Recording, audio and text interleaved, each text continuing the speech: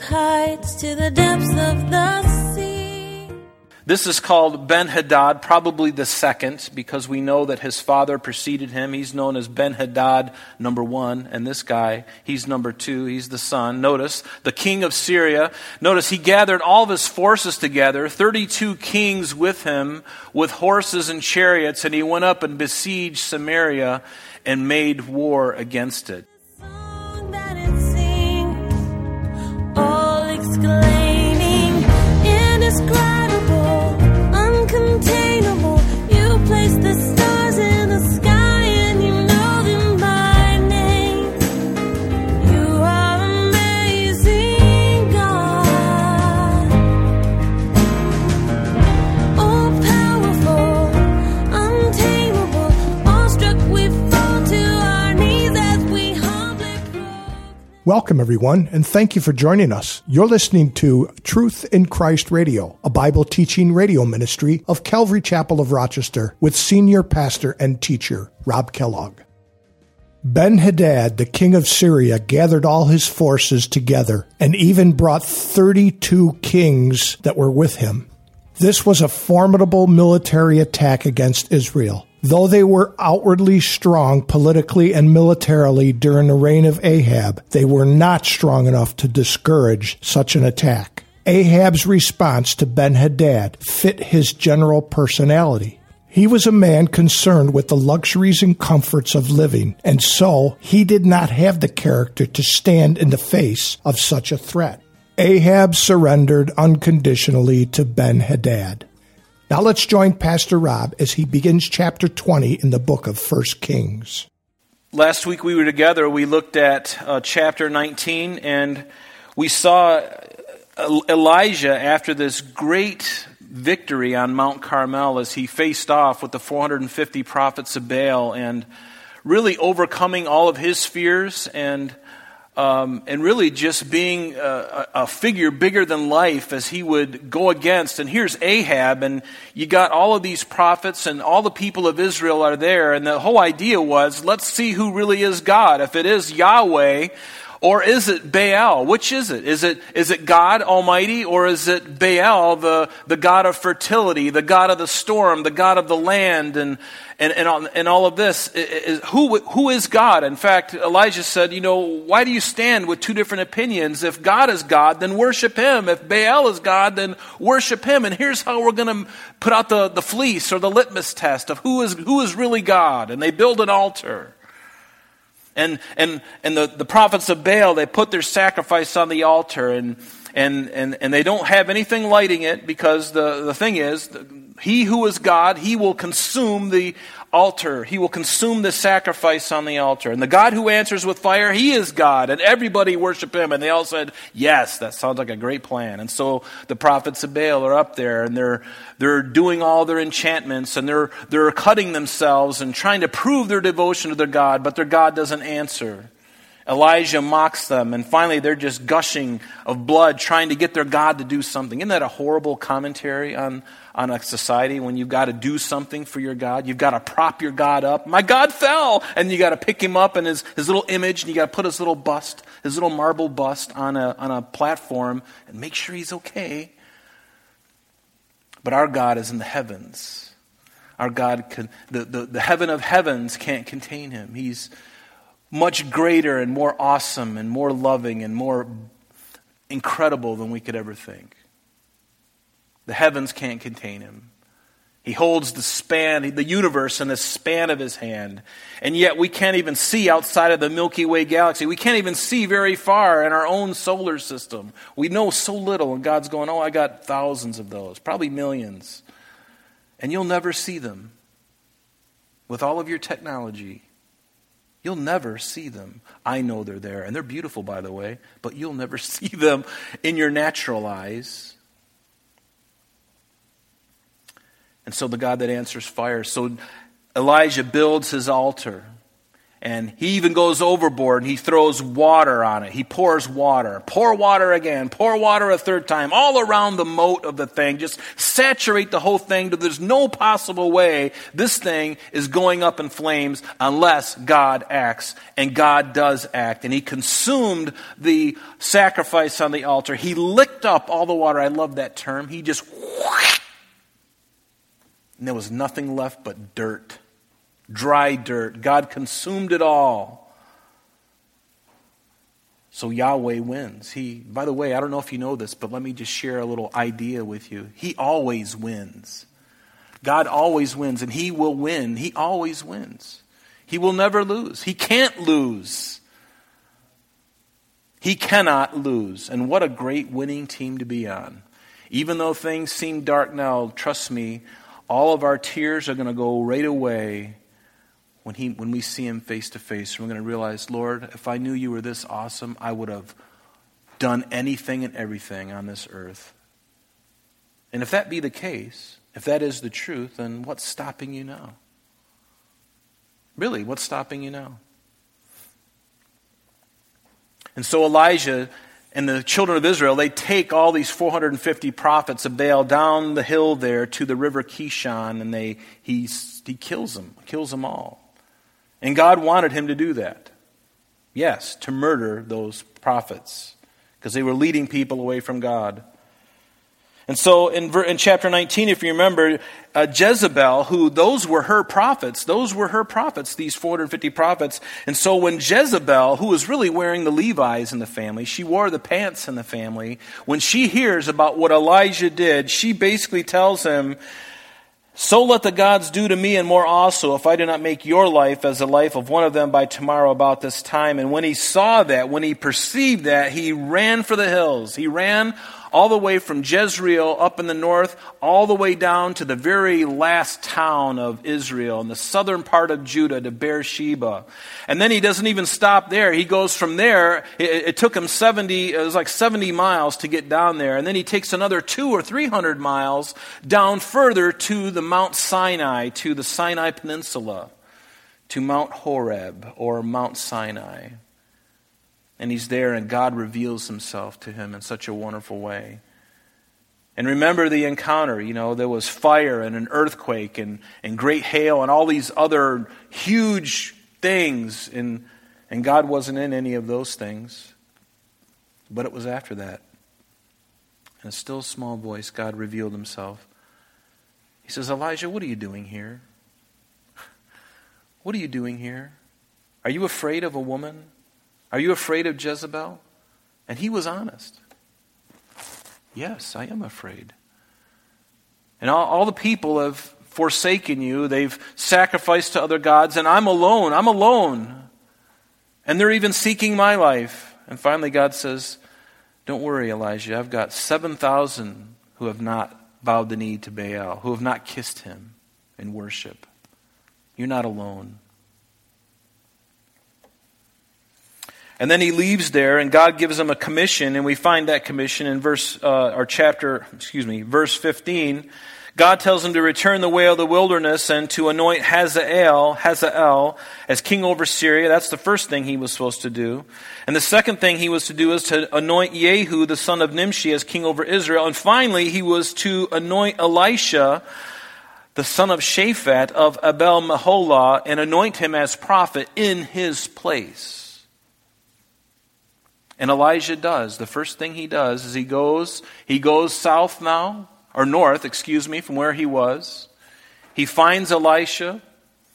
He hands over his girdle, his mantle. He places it over him, and certainly Elisha knew what that was all about. He knew what that meant. He said farewell to his family, and he followed Elijah. And so finally, we get to chapter 20. Now, chapter 20 is going to be like a little, what I would like to call a parenthetical chapter. Because we kind of take a pause in our understanding of in the narrative of Elisha or Elijah. But notice what it says in verse 1 of chapter 20. It says, now Ben-Hadad, literally his name means son of Hadad, and Hadad is the name of Syria's national god. It's a deity. It's a false idol. It's a demon. That's what God calls the nations that serve these idols. He calls them demons because that's really what they are. They're demonic entities. And so here's this man from Syria. This is called Ben-Hadad, probably the second, because we know that his father preceded him. He's known as Ben-Hadad number 1, and this guy, he's number 2. He's the son. Notice, the king of Syria. Notice, he gathered all of his forces together, 32 kings with him, with horses and chariots, and he went up and besieged Samaria and made war against it. And remember that Samaria was the capital of the northern 10 tribes. Jerusalem, the capital of the southern 2 tribes, but Samaria being the capital of the northern 10 tribes. It used to be Tirzah. Tirzah used to be the capital when Jeroboam became king after the kingdom had split. And it was that way for a season until Omri, who was another king in the north, he took over. And he bought a hill from a man by the name of Shemer. And Omri called this new place, this new city on a hill, he called it Samaria, named after the man he bought it from, whose name was Shemer. And that now became the capital of the northern 10 tribes, Samaria. And so these 32 kings, they were smaller towns that were under the umbrella, if you will, of Syria. And so they all come now against Ahab. And it says in verse 2, then he sent messengers into the city of Ahab, king of Syria, which is the city, of course, would be Samaria, and said to him, thus says Ben-Hadad, and this is what Ben-Hadad says to Ahab, your silver and your gold are mine, and your loveliest wives and children are mine. What arrogance. What self-confidence. Your wives, your gold, everything that you have is mine. And we shall see, but God in His mercy and grace is not going to allow it. We're gonna see that. But notice Ben-Hadad when he said, your silver and your gold are mine. But God will say to the nations later on in history, later on in Haggai the prophet, he's going to be speaking, Haggai, to a time that's yet future to even us in the millennial temple. And let me read it to you. It's Haggai chapter 2. And this is kind of interesting. And I share this with you because Ben-Hadad says, the silver and the gold and your gold are mine. And this sparks something in my memory concerning what God is going to say in the end days and the end times. And Haggai tells us what it's about. And it's relating to the millennial reign of Christ. Notice what it says in verse 6 of Haggai 2. It says, for thus says the Lord of hosts, once more, it is a little while, I will shake heaven and earth and the sea and the dry land, and I will shake all nations, and they shall come to the desire of all nations. Who is that title, the desire of all nations? Take a wild guess. Jesus. Yes, the desire of all nations. And I will fill this temple with glory, says the Lord. And what temple is he referring to? The millennial temple. Because this is, Haggai was a post-exilic prophet, so he's talking about a temple that is yet future. Notice, he even says, it shall be in a little while. In other words, it's going to be a ways away from our perspective. But notice what he says. The silver is mine and the gold is mine, says the Lord of hosts. The glory of this latter temple shall be greater than the former, says the Lord of hosts. And in this place I will give peace, says the Lord of hosts. Now let me ask you, what temple is going to be on the Temple Mount when Christ comes in his millennial, when he begins his millennial reign? We know that the Antichrist, right, is going to build a temple. And right now, we know that there are other scriptures tell us that more than likely they're going to build this temple of the Antichrist. It's not going to be called the temple of the Antichrist, but that's really what it's going to be. But the Jews are going to think that this is our temple, and they're going to be really excited about it. They're excited about building it right now, but it's for the wrong guy. But this temple is going to be built, more than likely, based on other scriptures, right next to the Dome of the Rock. And what is the dome of the rock covered with? Gold. And a little bit further south, there's another, it's called the Al-Aqsa Mosque, right? The Dome of the Rock. And a little further south of them is the Mosque of Omar. And what does it have? A silver dome. And this is just a thought, conjecture, of course. But isn't it interesting? The Lord says, the silver is mine and the gold is mine. When he comes back in his second coming, he's going to obliterate all of that. Because when he sits down on the Mount of Olives, the earth is going to shake, and there's going to be a great earthquake, and it's going to be such a seismic event. There's nothing that's going to be available on the Temple Mount. I'm positive of it. To have the Mount of Olives right to the east of Jerusalem, to split in two from north to south and east to west, whatever's on that Temple Mount is dust. And I love when God says, the silver is mine, the gold is mine. That's God's answer to the Gentiles, to the nations. The silver and the gold are mine. And now you have this Gentile man coming to the Jews, Ben-Hadad, saying to Ahab, the silver and the gold are mine. And I almost wonder if the Lord's going, wait till I tell a prophet later on what I'm going to say. The silver indeed is mine, and the gold is going to be mine. And notice in verse 4 in our text, so the king of Israel answered and said, my Lord, O king, notice how he's already in this place of defeat. Just as you say, I and all that I have are yours. And when he says Lord here, he means Adon, like when we say Adonai. That's really how he's approaching Ben-Hadad. He's saying Adonai or Adon, you are the Lord. And you are the king. He goes on, Lord, O king, the word is Melech, where we get Amalek, or Melech is the king. And so he's a weakened man now, Ahab, and now he knows that he's outnumbered. This is probably his end. At least he's thinking that, because he's got this huge force from the north of Israel, the land of the Arameans. They're coming down from Syria, and they're coming down, and he's thinking, I've got no hope. And so he's already giving in. And so he says, all that I have, I and all that I have are yours. And he just caves in. He feels like he's got no other recourse. And he probably feels that way because he knows in his heart that he's a wicked man. He's already been confronted by Elijah. He's already seen God do the miraculous with the prophets of Baal. He's seen the words of the prophet come to pass, and he knows that God is real. And yet, his wife is still ruling him. Yet, his wife is still continuing to foster this idolatrous practices. And Ahab is more than willing to go along with it. And so there's a certain fearful looking for of judgment. Do you remember that in the New Testament where it says, there's a certain fearful looking forward to of judgment. It's like you're so evil, you know that your day is coming. In the back of your mind, there's that little thing that eats away at your mind going, one day I'm going to really get it. But it doesn't stop you. You just continue in your harlotry. That's Ahab.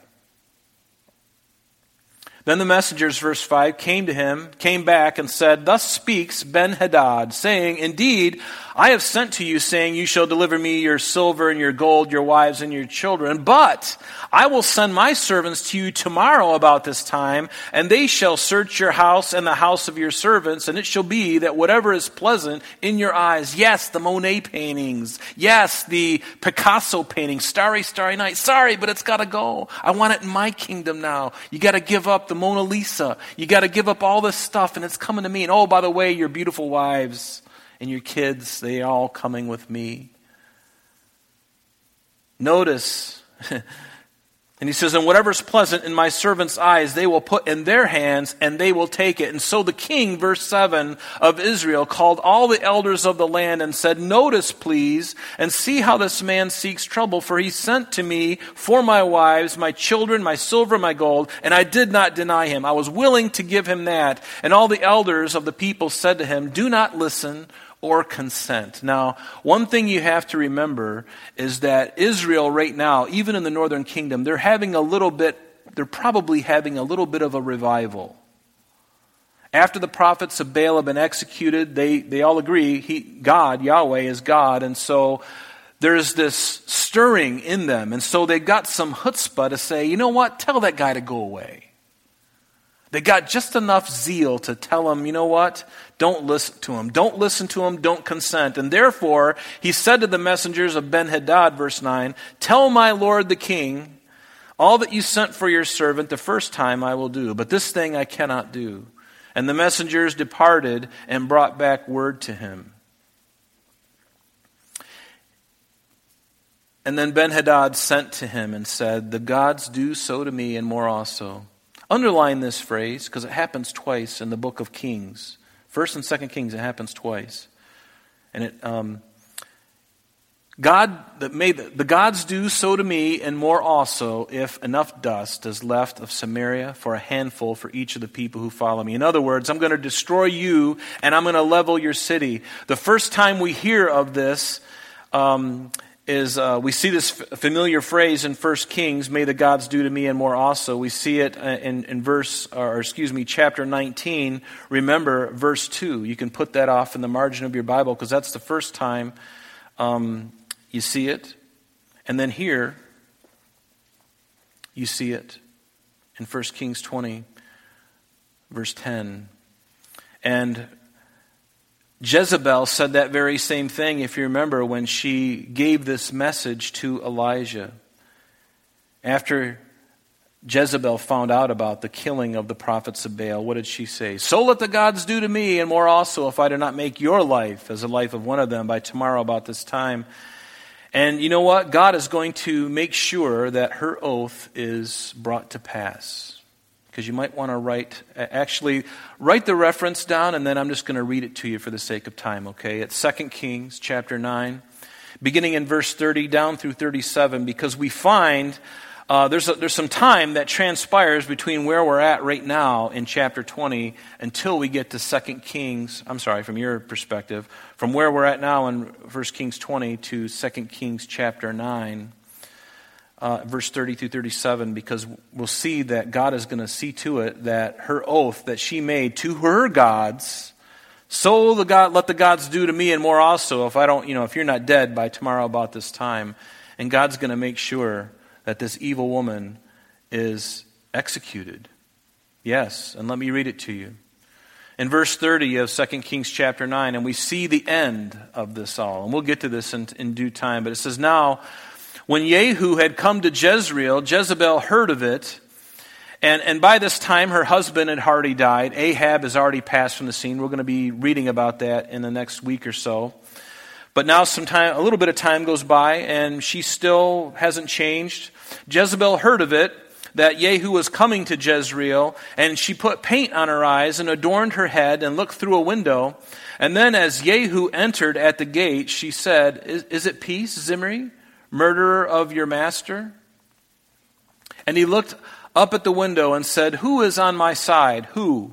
And so 2 or 3 eunuchs looked out at him, and then he said, throw her down. And they threw her down, and some of her blood spattered on the wall and on the horses, and he trampled her underfoot. And when he had gone in, he ate and drank, and then he said, go now, see to this accursed woman and bury her, for she was a king's daughter. And so they went to bury her, but they found no more of her than the skull and the feet and the palms of her hands. And therefore they came back and told him, and he said, this is the word of the Lord, which was spoken by his servant Elisha the Tishbite, saying, on the plot of ground at Jezreel, dogs shall eat the flesh of Jezebel. And the corpse of Jezebel shall be as the refuse on the surface of the field, in the plot at Jezreel. So that they shall say... I'm sorry, that's all the time we have for today, but please join us next time as Pastor Rob continues our study in the book of 1 Kings. Calvary Chapel of Rochester is located at 2503 Browncroft Boulevard, Rochester, New York, 14625. You can reach us at our church office between 9 a.m. and 4 p.m., Monday through Friday, at area code 585-586-3140. If you would like to have an audio CD of today's message mailed to you in its unedited form, simply mention today's date when contacting our church office. You can also contact us via the web by logging on to www.calvaryrochester.com. There you will be able to access a number of useful things, such as information concerning our beliefs, our ministries, contact information, our location, service times, and much more. You can also download or listen to the radio and sanctuary messages free of charge from the teachings link at the top of the page. To listen to Calvary Chapel of Rochester's sanctuary messages or Truth in Christ Radio on your mobile device, just subscribe to both through Google Podcast or Apple Podcast. You're also invited to join us on Sunday and Thursdays through live streaming of our services and Bible studies. Just click on the online services link on the website. We're so glad that you could join us today. And if there is any way that we can bless you with your walk with Jesus Christ, please don't hesitate to call our church office. Remember, Jesus said, "I am the way, the truth, and the life. And for this cause I have come into the world, that I should bear witness unto the truth. Everyone who is of the truth hears my voice." May God bless you in abundance today as you walk with Him. And until next time, this has been Truth in Christ.